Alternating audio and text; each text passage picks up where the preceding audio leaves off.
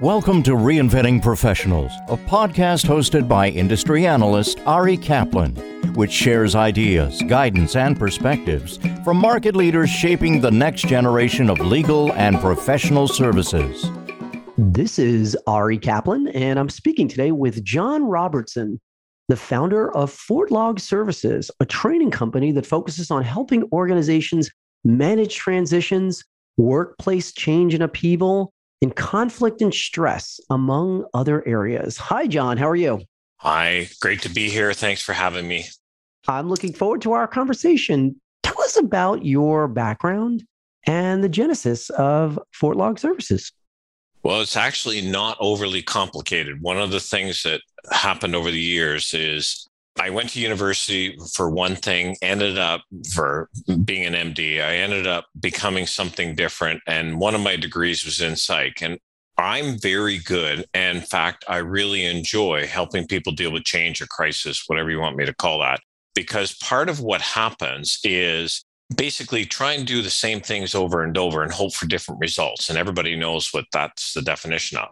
So Fort Log became that fort, safe place in the frontier. What are you aiming for? In North America, it's an end zone in football. What's your goal? And a log is a journal to help others sail the sea because there's no point going there alone, which impacts leadership and helping people navigate the topsy-turviness of the sea. And so that's kind of how it came to be. And over the years, community people, variety of different groups kept reaching out to say, oh, we're having this issue. Do you know anybody who can help? Well, actually, I'd love to help.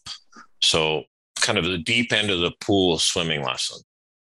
How should organizations define wellness?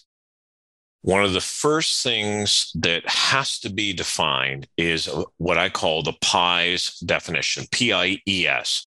It has to be defined in the positive, if it is something in your control, and then third, so positive, in your control, environment, and smart. In your control, or is that under somebody else's control? Environment means how will this impact what we're doing? And then fourth thing is just SMART goals and lots of resources on that. But the number one thing in defining it is more than not being sick, not being ill. So if somebody is not ill, is not sick, is not on meds or treatment or whatever else, not ill, that does not mean they're well. Defining healthy and wellness as something proactive. It means fully engaged in work. It means living in a career that if one is independently wealthy, they would do it for free. It's that kind of motivational wiring, physically, emotionally, spiritually, relationally, not just psychologically. How can law firms optimize organizational health and wellness? Not being of the legal profession, but having three family members of it. Some of the things that came out of that is, first of all, finding people who will charge the battery. Because one of the realities in that profession is there will be a lot of things that drain one's battery. So it could be divorce, it could be variety of litigation, it could be all kinds of different things. Real estate transactions can drain a person's battery. So the key for wellness is the proactive approach. What are you plugged into that will charge your battery? In the same way, unplugging from work will not recharge us. That would be like saying putting our cell phones on airplane mode will recharge the cell phone. That's foolishness. Plugging in, what are the things that you will recharge? And that impacts workplace productivity. That impacts how people work well together.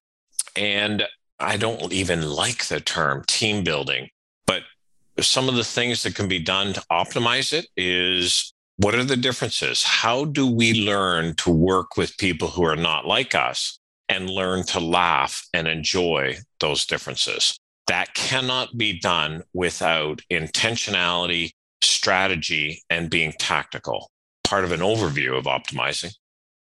What are some best practices for addressing and resolving conflicts in the workplace?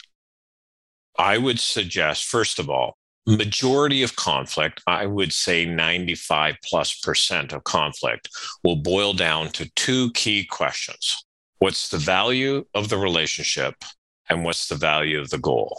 So if the relationship is high and the goal is low, then addressing, resolving conflict can be accommodation, avoiding, compromising. If the goal is high, but the relationship is low, then we get that compete or avoid.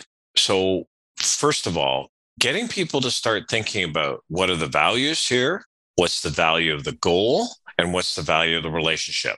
So if I let this go, if this issue, let it slide, is that something that is wise? If that's something that is prudent?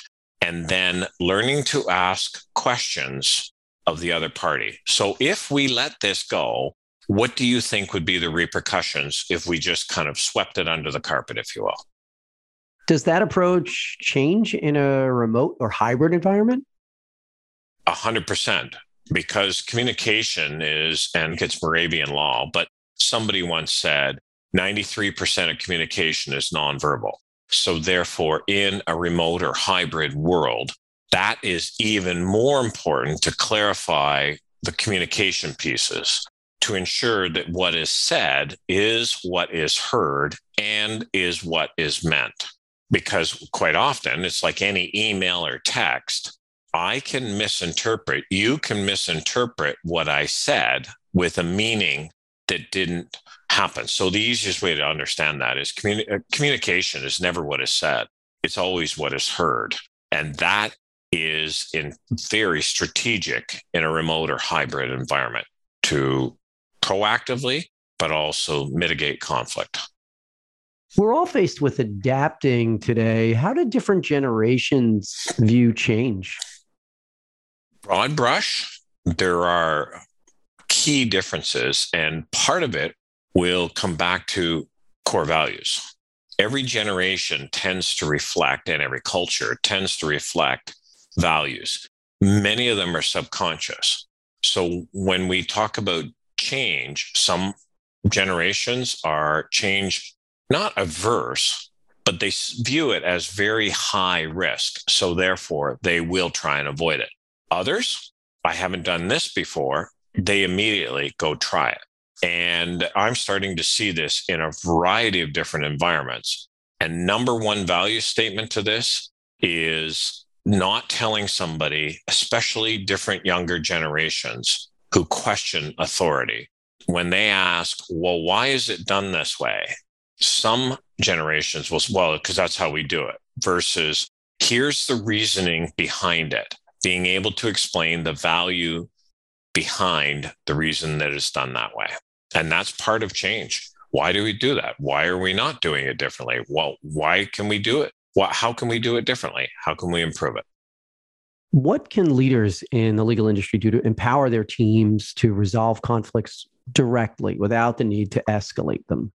First things first, especially playing off of that remote hybrid you asked about, is first of all, getting people to clarify. So what I am hearing you say is, because number one place times of conflict that will happen will be what you said and what I heard are not exactly the same thing. And then the second piece to that will be helping people to understand, when you said this, what I heard was that. So getting people to think through the relationship, getting people to think through the goals, but then, as importantly, getting people to talk through or think through, how can I say this in a way that they will understand it? And part of that comes back to temperaments. Myers-Briggs calls it types, personalities, call it potato picking for all I care. But what it boils down to is, am I communicating this in a way that somebody else would think or feel they understand it and get it? How can one reframe a crisis as an opportunity? I go back to the etymology of crisis. So first of all, crisis with a K it interrupts our plans. It's a threat to goals. It knocks us out of alignment. But the fourth piece to that is it's when the old ways are no longer sustainable, pretending that we can keep going with them is foolishness. So to reframe it as an opportunity, if something doesn't need to be changed and there's no reason to reinvent it, then call it what it is. It's a failure. But it's that fourth area, time to refinable new norm, time to create something to grow forward. It's that definition of crisis that forms the opportunity when the old is no longer sustainable. This is Ari Kaplan speaking with John Robertson, the founder of Fort Log Services, a training company that focuses on helping organizations manage transitions, workplace change and upheaval, conflict and stress, and other areas. John, thank you so very much. Well, I really appreciate the opportunity. And I honestly want to just encourage people to be thinking about growing forward doesn't happen by accident.